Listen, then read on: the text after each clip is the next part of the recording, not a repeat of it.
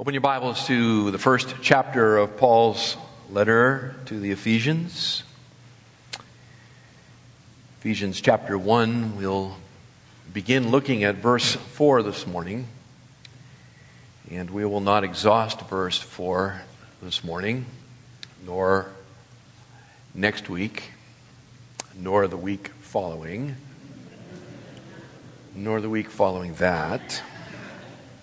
The truth of the matter is that we could never exhaust the first chapter of Ephesians and even verse 4. But we're going to make a real stab at it starting this morning. We will be back to it for sure. Entitled the message this morning, Chosen Before Time. Chosen Before Time. Let me just read the verse for you.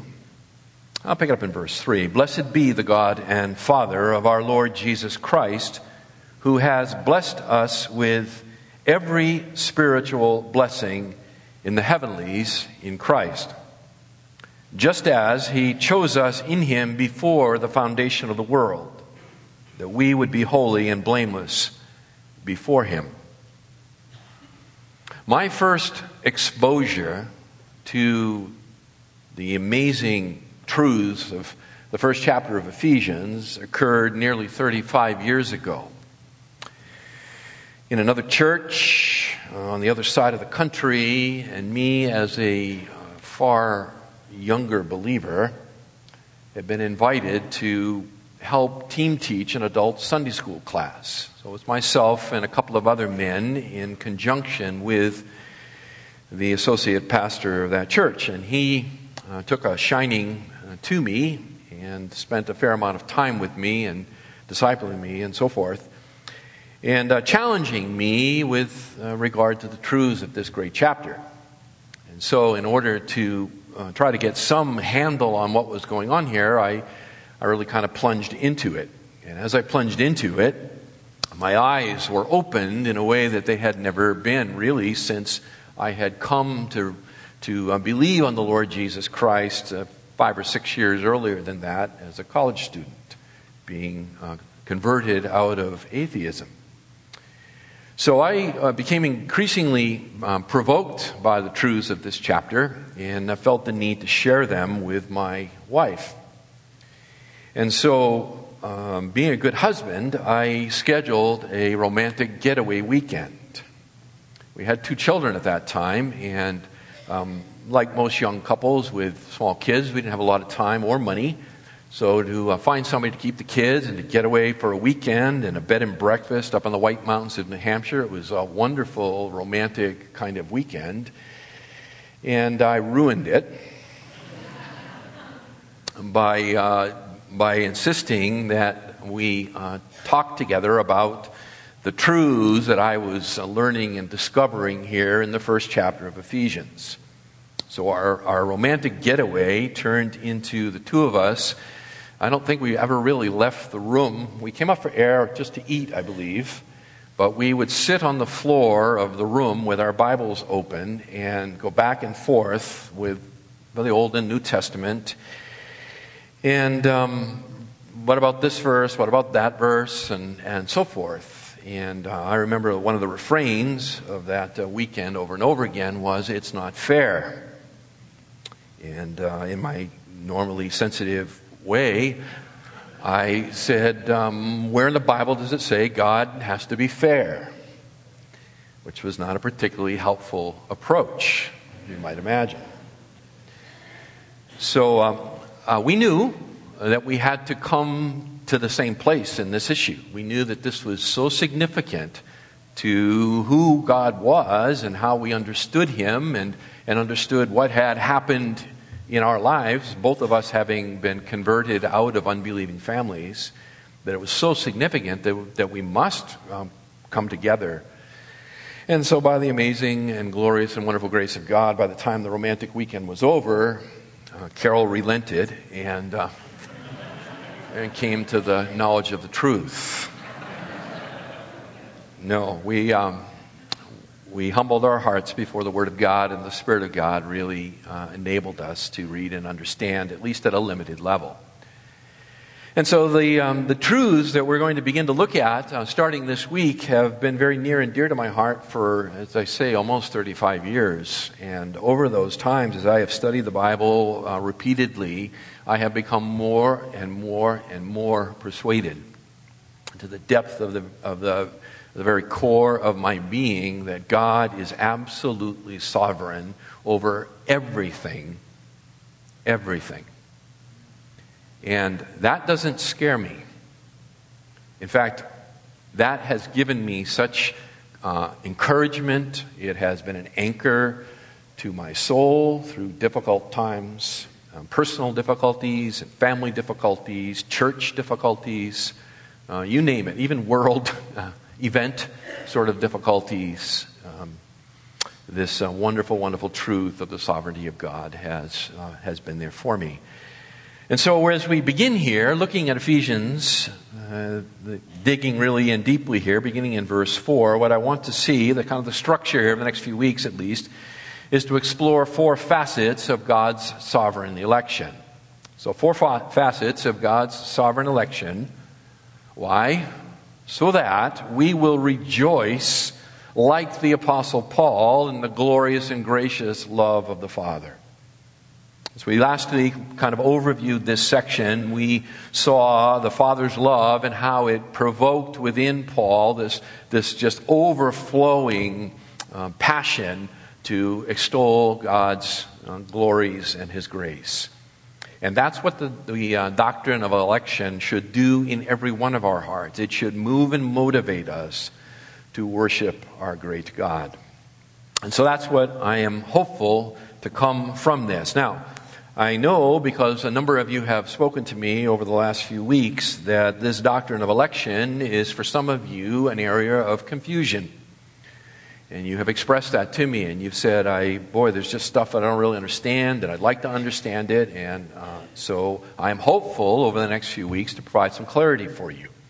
I know for others of you that you struggle with it, and that you're kind of convinced that the Bible teaches it, but embracing it as a wonderful, glorious thing, you're not just there yet. And I know there are some here who just can't get there. It's just really very difficult for you. And I hope, in a gracious way, as we unpack the Scriptures here, that you would come to see it in the glory it really is. And for those of you who are already persuaded like me, this is cake and ice cream time. And it's just going to be sweet to your mouth, but it will also be that reminder of that anchor to your soul. Okay? So here we go. First facet of God's sovereign election. And the way this will be, at least for the next week or so, the way this will be is somewhat more of a kind of a Bible study sort of thing. You know, the homiletic portion of it would be nice to craft it into this, really cutesy kind of thing, but I'm not that clever. So we're just going to look at a lot of verses together and just really kind of unpack the biblical evidence of all of this, okay? So we begin here with the reality of God's sovereign election. So, in this section of the first chapter of Ephesians, verses 4 to 14, actually verses 3 through 14, as I told you last time, is one big, long, complicated Greek sentence. And it just gushes over with Paul's praise and adoration for God the Father, for His work. And it begins here in verse 4 with the Father's choice before time for people to be united with His Son, Christ. That begins this section, where Paul says here, God who has blessed us, verse 3, with every spiritual blessing in the heavenlies in Christ. And he begins to spell them out here. And the first one he says is, He chose us in Him before the foundation of the world. And that drops us into the deep end of the pool. We are now in the water that, you can't, your tippy toes don't touch bottom. So you have to swim. So we are in the deep water here, and we're going to have to swim together. So let me begin with just a little Greek grammar for you. It's I think, helpful. This verb here in verse 4, He chose us. The verb Eklekomai is a verb in the classical Greek that means, depending on the voice in which it appears. So if you've got my notes, I've spelled that all out for you, and I don't think I'll necessarily go through all of that here, other than to say this. If it appears in the middle voice, which it does here, it's an aorist middle imperative, or indicative. If it appears in the middle voice here, what it means is to choose or to pick out for yourself. That's the idea. Okay? So when it says that He, that is God the Father, chose us in Christ, it means He picked us out for Himself. It's used in classical Greek to pick out or pull out one's own gray hairs. Okay? So it's spoken of in that way, or used in that way. In the Greek translation of the Old Testament, which is known as the Septuagint, the verb appears 139 times, 130 of which are in the middle voice. In the Koine Greek, which is the Greek of the New Testament, in the same way. It appears in the New Testament 22 times, always in the middle voice.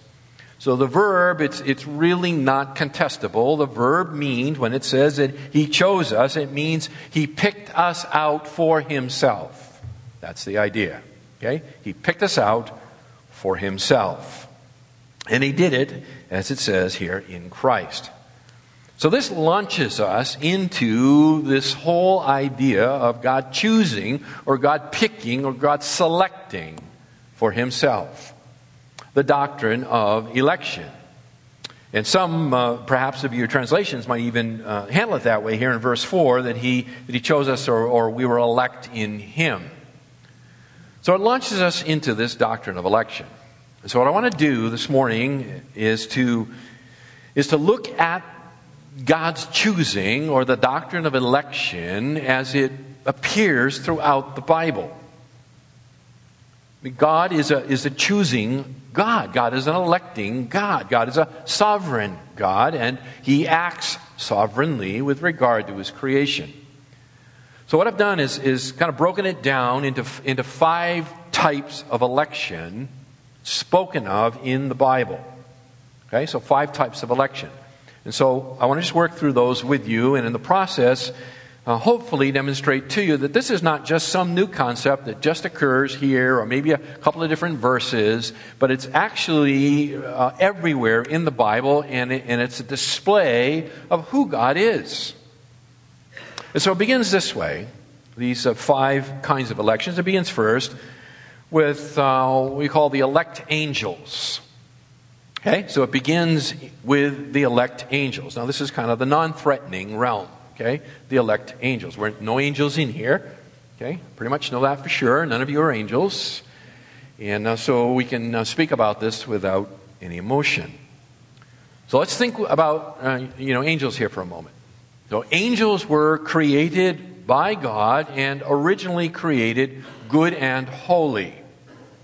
And we know that for sure, and I'll tell you what, we're going to thumb around here. So Genesis chapter 1, we'll go way back to the beginning. Genesis chapter 1 and verse 31.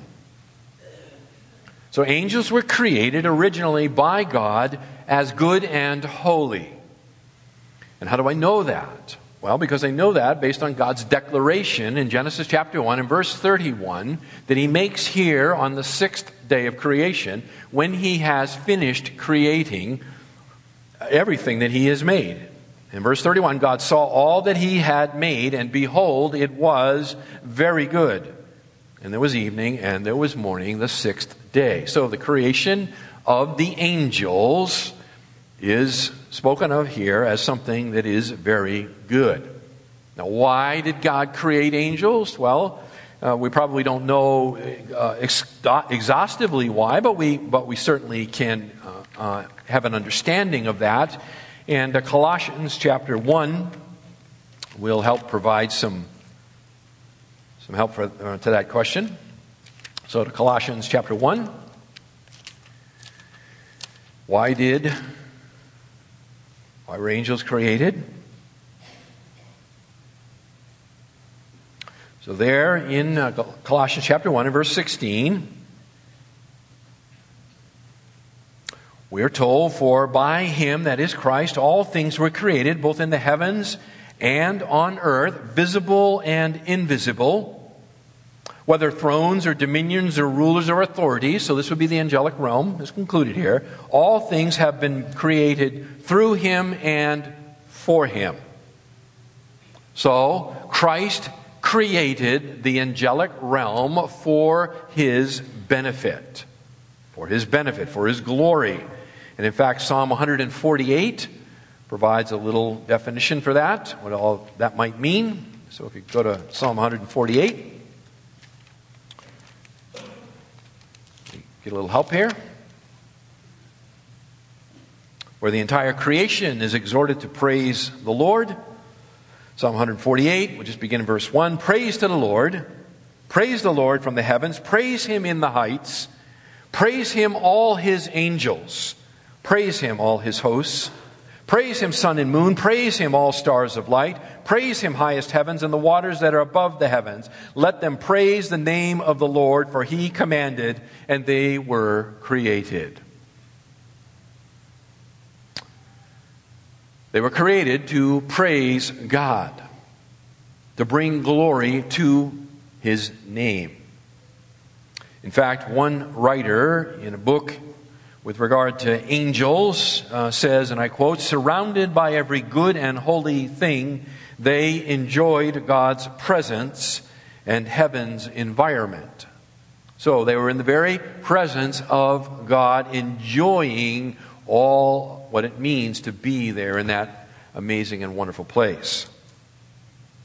But sometime following the sixth day of creation, and the reason I would say it'd be after the sixth day of creation, because God pronounces things very good there at the end of the sixth day. So sometime following the sixth day of creation, and likely not long after that, the cherub Satan, and he is a cherub, and that means he is a member of what was the highest order of angels that are known as the cherubim in plural, Hebrew plural. So the cherub Satan, lifted up with pride, rebelled against his Creator.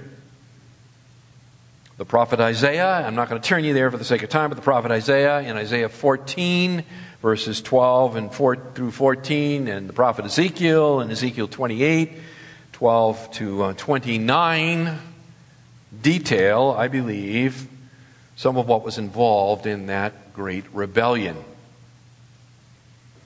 As a result of Satan's rebellion against God, he drew with him many of these angels originally created good and holy, and they joined with him against God, and they were judged by God.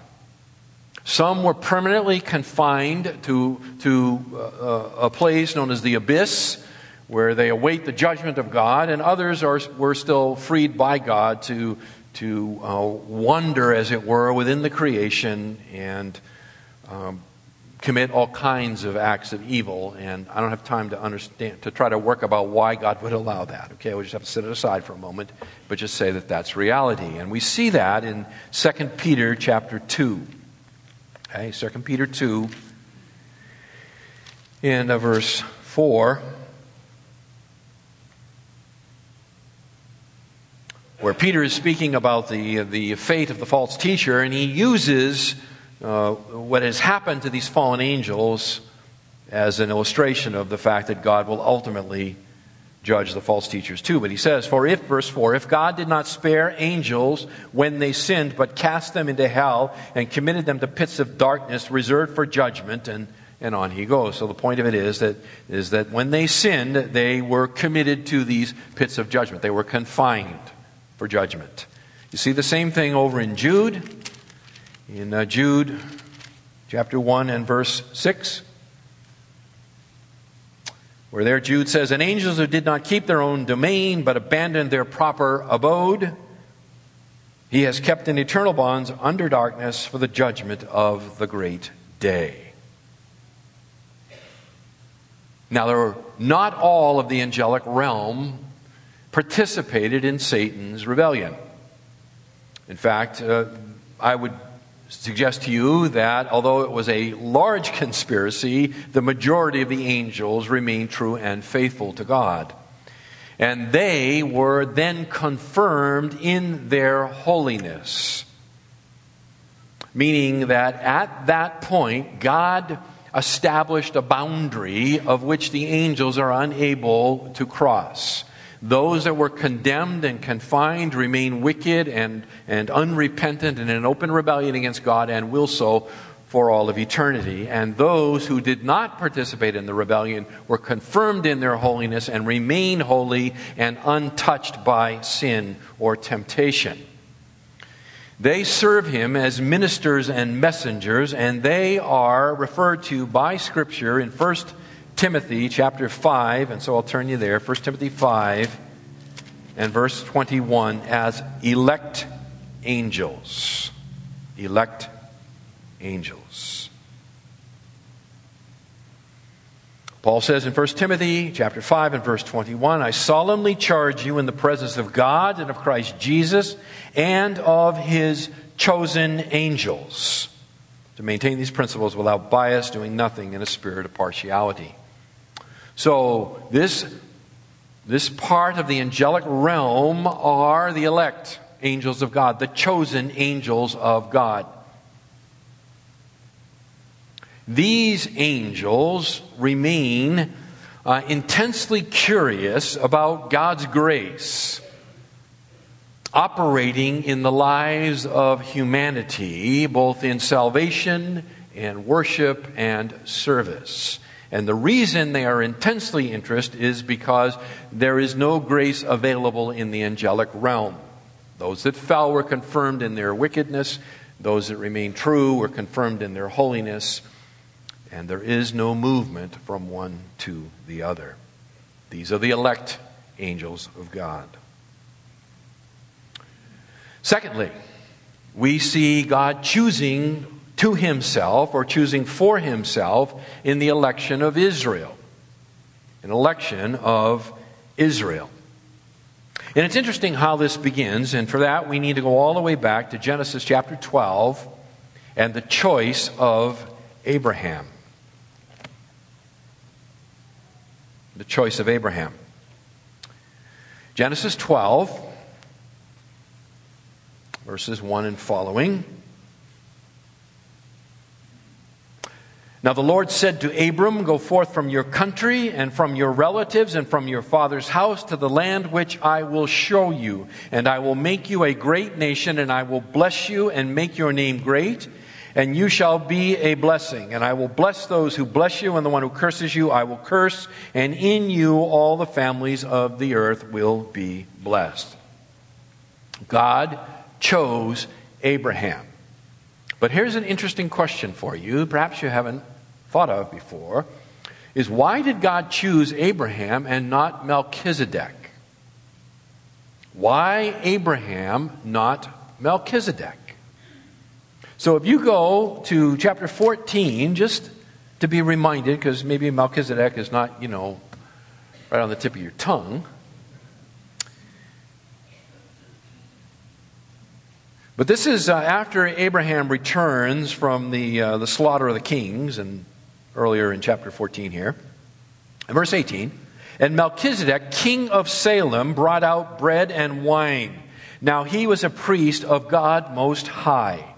He blessed him and said, blessed be Abram of God Most High, possessor of heaven and earth. And blessed be God Most High, who has delivered your enemies into your hand. And he, that is Abraham, gave him a tenth of all. We have this enigmatic fellow by the name of Melchizedek. He is a Gentile king, priest, follower of God. And as the writer of the Hebrews says in Hebrews chapter 7 and verse 7, without any dispute, the lesser is blessed by the greater. And so here, clearly, Melchizedek is the greater one. And yet God does not choose Melchizedek, the greater one. He chooses Abraham, the lesser one. and gives a covenant to him that he will bless him and through him bless all the peoples of the earth. So, Abraham, not Melchizedek. Beyond that, Isaac, not Ishmael. So you go to chapter 17 of Genesis.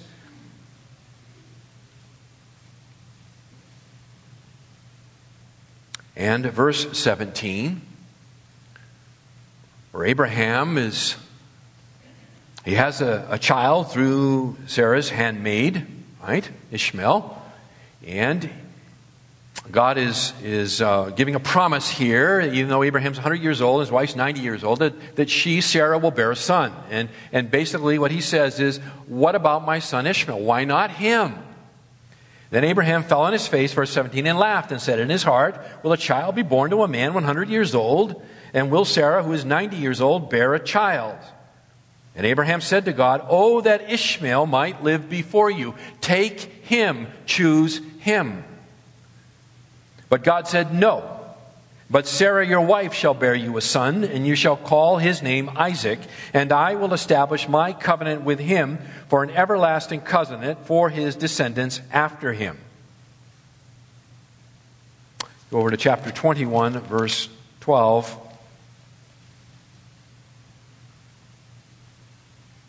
Where Hagar and her son Ishmael are cast out. And Abraham is distressed by all of this. He certainly loved his son Ishmael. Verse 12 of chapter 21. And God said to Abraham, do not be distressed because of the lad and your maid. Whatever Sarah tells you, listen to her. For through Isaac your descendants shall be named. Why? Why Isaac, not Ishmael? Because God has sovereignly chosen it that way. We continue on. Why Jacob, not Esau? So that turns us to Genesis chapter 25 and verse 23.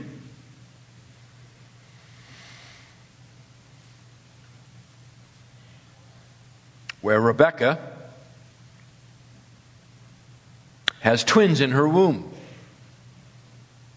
And apparently they are struggling together within there. And so she goes to the Lord, and the Lord says to her, verse 23, Genesis 25, 2 nations are in your womb, and 2 peoples will be separated from your body. And one people shall be stronger than the other, and the older shall serve the younger. The older shall serve the younger. Meaning God will choose, or has chosen, Jacob and not Esau. Now, you go all the way to the end of the Old Testament and you get to Malachi, and there's the prophet Malachi reflects on this reality.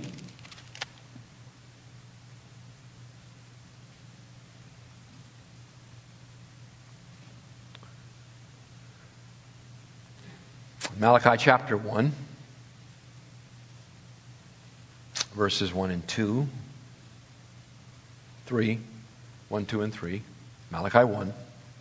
The oracle of the word of the Lord to Israel through Malachi. Now, we have fast-forwarded here for, I didn't do the math, 1,500 years or something like that. And the oracle of the word of the Lord to Israel through Malachi. I have loved you, says the Lord, to Israel. But you say, how have you loved us? Answer, was not Esau Jacob's brother, declares the Lord? Yet I loved Jacob, but I hated Esau. And I have made his mountains a desolation and appointed his inheritance for the jackals of the wilderness. I loved Jacob. I've chosen Jacob. The reality of that is spelled out for us back in Deuteronomy. So back to Deuteronomy chapter 4. Because it is through Jacob's 12 sons, of course, that come the 12 tribes, Jacob's name being changed by God to Israel, one who struggles with God, and his 12 sons, born to 4 different women, become the 12 tribes of the nation of Israel. So back to Deuteronomy, and Deuteronomy chapter 4 and verse 37, where it's written for us, because He, that is God, loved your fathers, therefore He chose their descendants after them. And He personally brought you from Egypt by His great power, by driving out before you nations greater and mightier than you. You go over to chapter 7 and verses 7 and 8, where we read, the Lord did not set His love on you. He's speaking to the nation now. Be the descendants of Abraham through Isaac and then Jacob. The Lord did not set His love on you, nor choose you, because you were more in number than any of the peoples, for you were the fewest of all the peoples. But because the Lord loved you and kept the oath which He swore to your forefathers, the Lord brought you out by a mighty hand and redeemed you from the house of slavery and from the hand of Pharaoh, king of Egypt. There are other places we could go to see the same thing.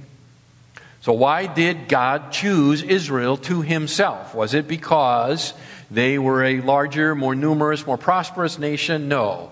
Because God knew that they would love and follow Him and do His will? Obviously not. He calls them a stiff-necked and rebellious nation. Why did God choose Israel? For His own good pleasure, to the praise of the glory of His grace. So we see, secondly, the election of Israel. Third, we see the election of individuals for particular roles. Okay? The differentiation and the election or choice of individuals for particular roles. So it begins with the Levitical priests. Think about this. The Levitical priests. Why them? Why was this one tribe chosen out from all the other tribes and set aside to be a priesthood perpetually before God? As one writer, Harold Hoehner, in his excellent commentary on Ephesians, notes, he says, God's choice of Levi for the priesthood does not imply anything negative about the other tribes. Again, it's not because Levi is somehow in a better position than the other 11 tribes. It is for God's good pleasure that He has chosen Levi to Himself for the Levitical priesthood. Secondly, He chose Cyrus, king of Persia. So go to Isaiah chapter 45, where the most amazing statement is made. And the reason it's amazing is because it's made 125 or 50 years before Cyrus is even born.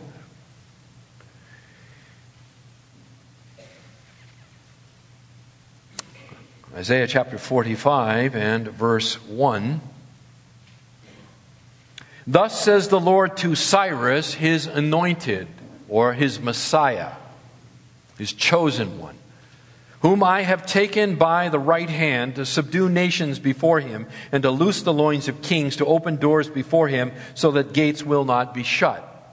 What's interesting about this is before this man is even conceived, more than a century, God calls him out by name and says that He has chosen him to be the deliverer of His ancient people, Israel. And it will indeed be the decree of Cyrus the Persian that will allow Israel to go back into their homeland following the 70 years of the Babylonian captivity. Okay? So God chose him, as it were, before time. This corresponds well with Daniel chapter 2 and verse 21, right, where it says God establishes kings and God basically overthrows them again. That is, God sets up the rulers. And the point of all of that is an argument from the greater to the lesser. Listen, if God is the one who sets up the most powerful men in the world, then by extension, then God establishes and overthrows all other lesser men. That's me. That's you.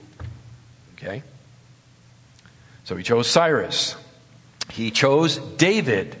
So 1 Samuel chapter 16. 1 Samuel 16.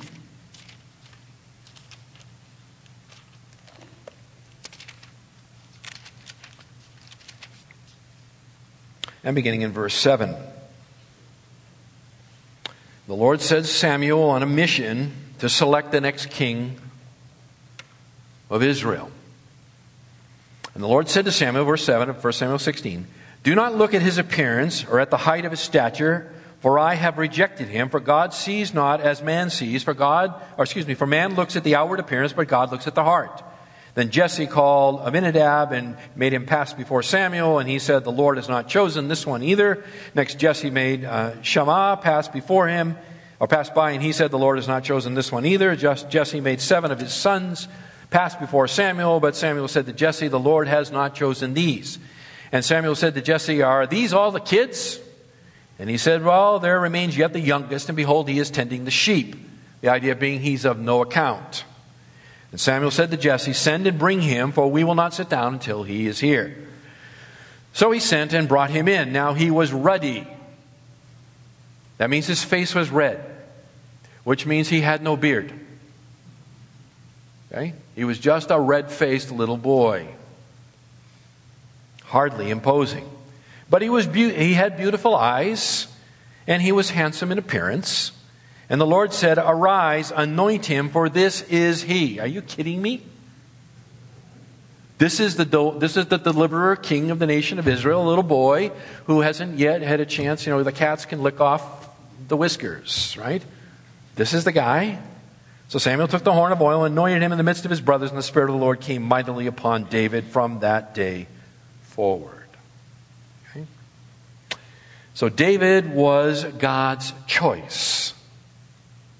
David was God's choice, and if I had time, I would take you back earlier, where when God rejects Saul and says, "I have chosen another," chronologically, he makes that statement before David's even born. Okay? Before he's even born.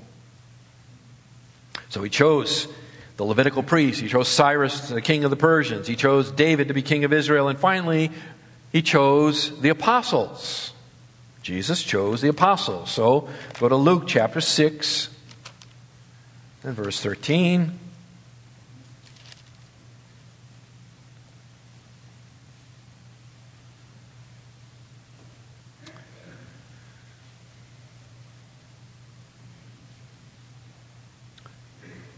Luke 6, verse 13, follows Jesus praying all night. When day came, he, Jesus, called his disciples to him and chose 12 of them, whom he also named as apostles. Why them? He had lots of disciples, lots of followers. His ministry is popular still at this point. He chose them. He chose them. John chapter 6 and verse 70 makes it even more explicit.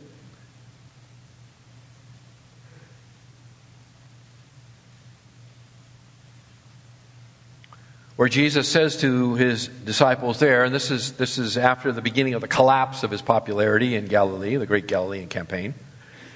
Verse 70, Jesus says to them, "Did I myself not choose you, the 12?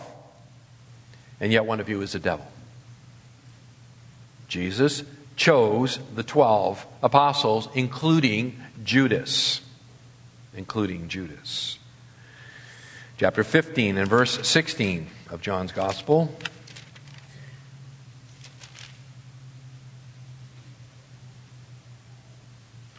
Where Jesus writes there, or speaks, actually.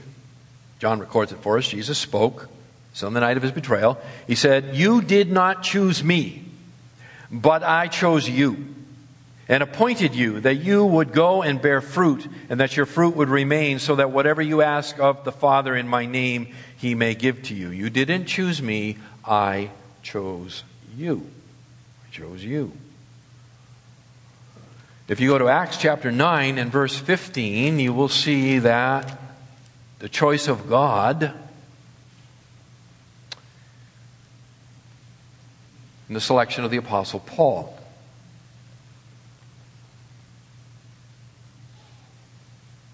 This is where Paul, having been brought to his knees, literally, on the road to Damascus, receiving a vision of the resurrected Lord Jesus Christ here and being wondrously converted, Ananias is told to go and to baptize him and so forth, and Ananias basically says to the Lord, "Are you crazy? This guy is out to kill us." And then we hear this Ananias hears this in verse 15, but the Lord said to him, "Go. Go, for he is a chosen instrument of mine to bear my name before the Gentiles and kings and the sons of Israel." So the choice of Paul is God's choice. And then we have one more in Acts 15 and verse 7, where we have the choice of Peter. This is at the Jerusalem Council. Peter is a leader and spokesman here. And so, how did that come about? Did they get together and have a vote and say, okay, which of the 12 are we going to put forward and make, our spokesman? He's going to be the leader of the band. No. Verse 7, after there had been much debate, Peter stood up and said to them, "Brethren, you know that in the early days God made a choice among you, that by my mouth the Gentiles would hear the word of the gospel and believe." Okay? God chose Peter to preach the sermon of Pentecost, and from there the gospel to spill out to the nations. Good old Peter, the one who was always putting his foot in his mouth.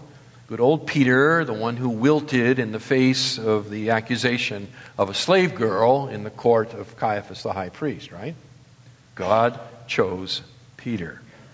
So there are the election of individuals for particular roles. Fourth, God's election of Messiah. God's choice of Messiah. Acts chapter 42.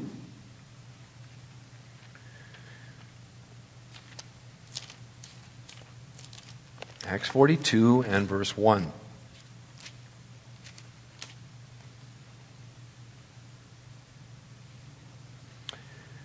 "Behold my servant, whom I uphold, my chosen one, in whom my spirit delights.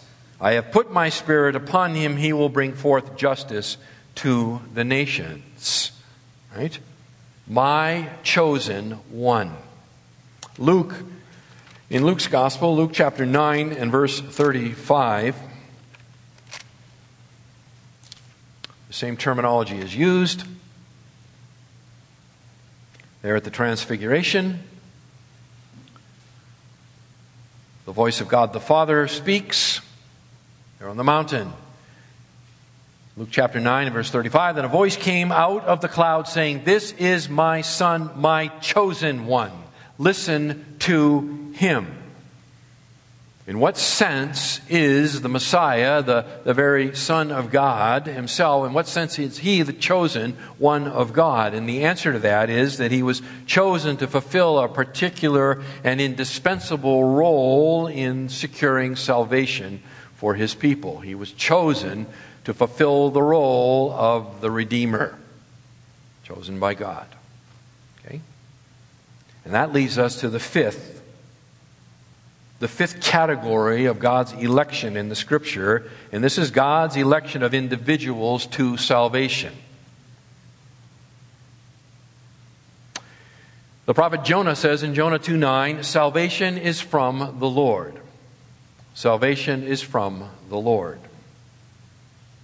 So, the prior four categories, most people can kind of get there, and it doesn't really cause a lot of problems.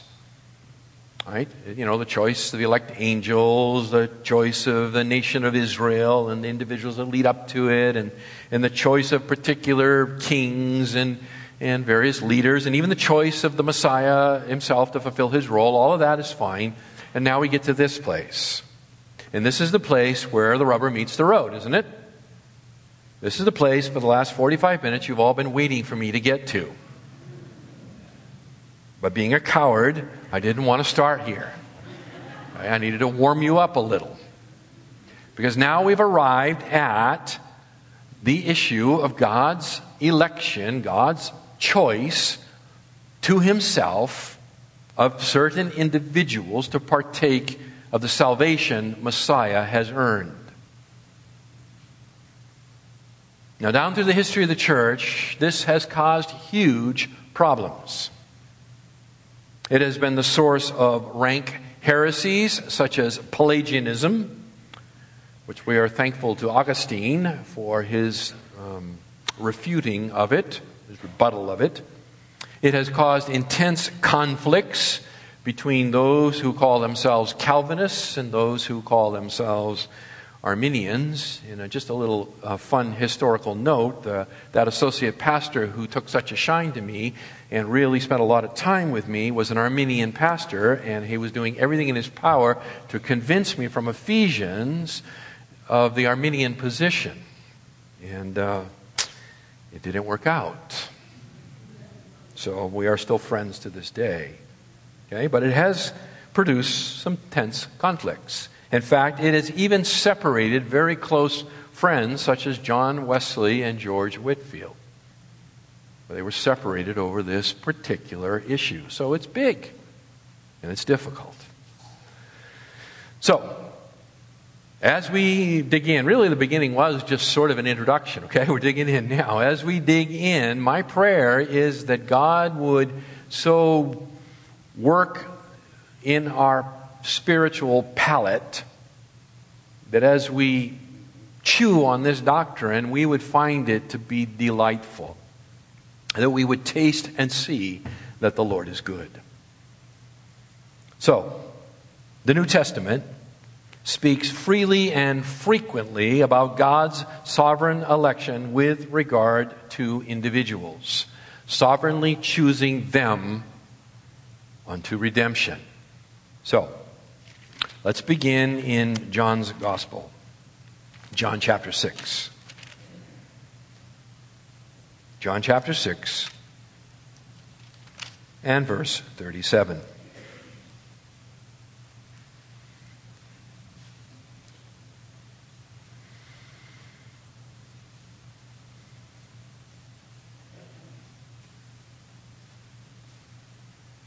Maybe I'll move back to 35. Jesus said to them, I am the bread of life, and he who comes to me will not hunger, and he who believes in me will never thirst. But I said to you that you have seen me and yet do not believe. All that the Father gives me will come to me, and the one who comes to me I will certainly not cast out. For I have come down from heaven, not to do my own will, but the will of him who sent me. This is the will of him who sent me, that of all that he has given me I lose nothing, but raise it up on the last day. For this is the will of my Father. And everyone who beholds the Son and believes in him will have eternal life, and I myself will raise him up on the last day. Down to verse 65. And he was saying, as Jesus was speaking here, because the Jews have refused him. And he says, for this reason. What reason? Well, up to verse 63, the words that I have spoken to you are spirit and are life. For this reason I have said to you that no one can come to me unless it has been granted him from the Father. That is, you cannot receive the word of the Spirit, which is life itself, unless it has been granted to you of the Father. That's John's argument here. And by the way, people didn't like it. They don't like it now, and they didn't like it then. Verse 66, as a result of this, many of his disciples withdrew and were not walking with him anymore. Great way to split a church. Start preaching on election. But we're compelled, aren't we? By Paul's letter to the Ephesians. You can go to Acts chapter 13. And we have another very strong statement here.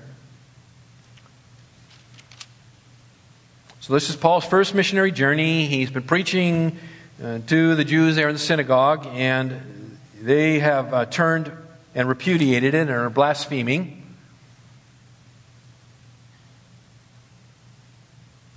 And Paul says to them in verse 46, Paul and Barnabas spoke out boldly and said, it was necessary that the word of God be spoken to you first, that is to the Jews. Since you repudiated and judge yourselves unworthy of eternal life, behold, we are turning to the Gentiles. Verse 48. When the Gentiles heard this, they began rejoicing and glorifying the word of the Lord. And then check this out. And as many as had been appointed to eternal life believed. How many believed? As many as had been appointed. As many as had been chosen. As many as had been chosen. We can turn to the right to Romans chapter 9. Where Paul, reflecting back on God's elective work with Jacob over Esau.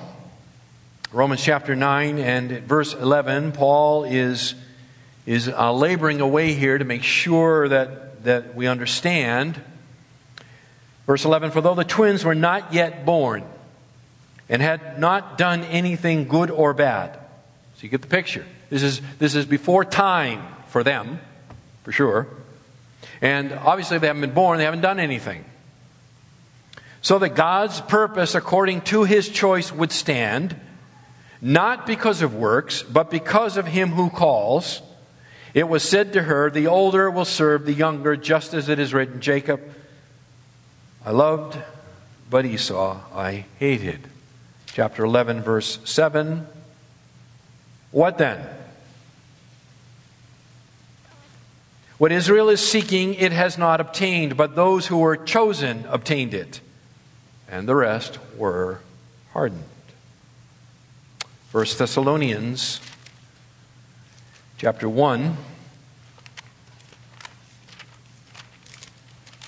and verse 4.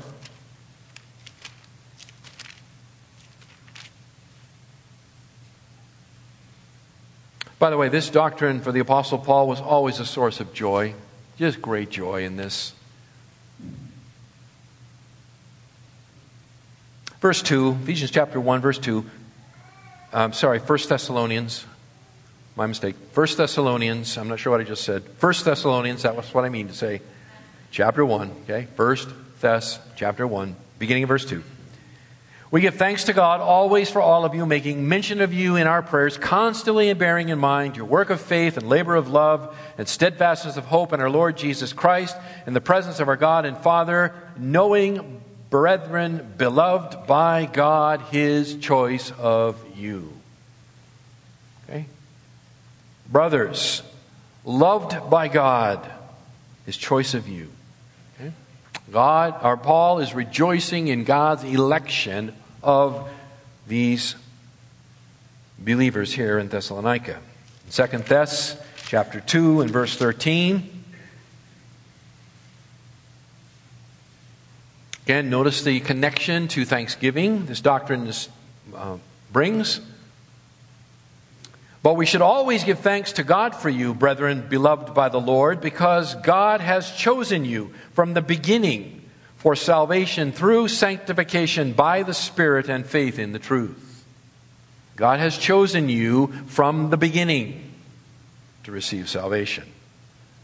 1 Peter chapter 2 and verse 9.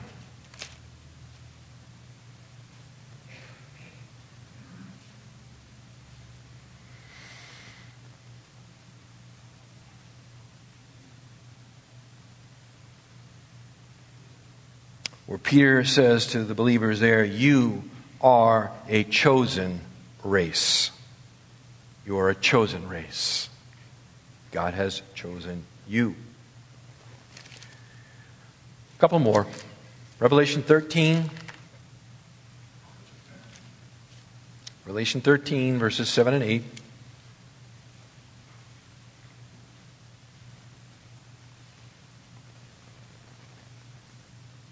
The Antichrist here. And it said it was also given to him, Antichrist, to make war with the saints. Okay, and the saints here, you should be thinking Israel, believing Israel, and those Gentiles who have believed following the rapture. Okay, call them tribulation saints. It was also given to him to make war with the saints and to overcome them. And authority over every tribe and people and tongue and nation was given to Antichrist. All who dwell on the earth will worship him. Everyone whose name has not been written from the foundation of the world in the book of life of the Lamb who has been slain. Okay? So when were the names of these who were faithful to Christ in the midst of the persecution of the tribulation and stood firm against the Antichrist? Their names were written from the foundation of the world. We could say it this way: they were elect before time. Chapter 17, this will be the last one, and verse 8. The beast that you saw was, and is not, and is about to come up out of the abyss and go to destruction. And those who dwell on the earth, whose name has not been written in the book of life from the foundation of the world, will wonder when they see the beast that he was and is not and will come. Names written before time. So, what can we glean from all of this? We pull it all together. What we can glean is simply this. In all the passages about choosing or election, it is always the initiative lies with God. Okay? The initiative in the choosing always lies with God. God chose you if you are in Christ here this morning. If you are a follower of the Lord Jesus Christ, if you have believed on the Lord Jesus Christ, it is the result of God having first chosen you. The initiative lies with Him. With Him. Therefore we can say, and here's a definition, and maybe we'll amend it as we go, but I have a definition for you of election. Election refers to God's decision to exercise His sovereign choice over the affairs of His world, including events, nations, and individuals. This choice extends to the spirit realm and encompasses a fallen individual's response to the good news of salvation available only in Christ. Okay? So God's election covers everything. Covers everything. So, beloved, how do we respond, right? What shall we say to all of this?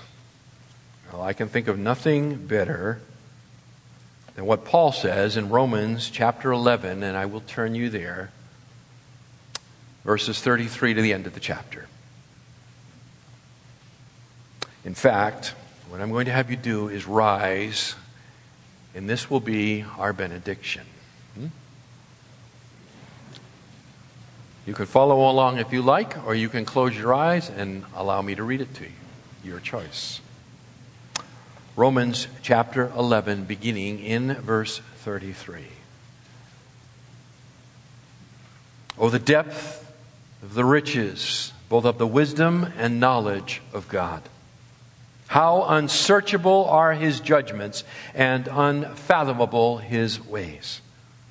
For who has known the mind of the Lord, or who became His counselor? Or who has first given to Him that it might be paid back to Him again? For from Him, and through Him, and to Him are all things. To Him be the glory forever. Amen and amen.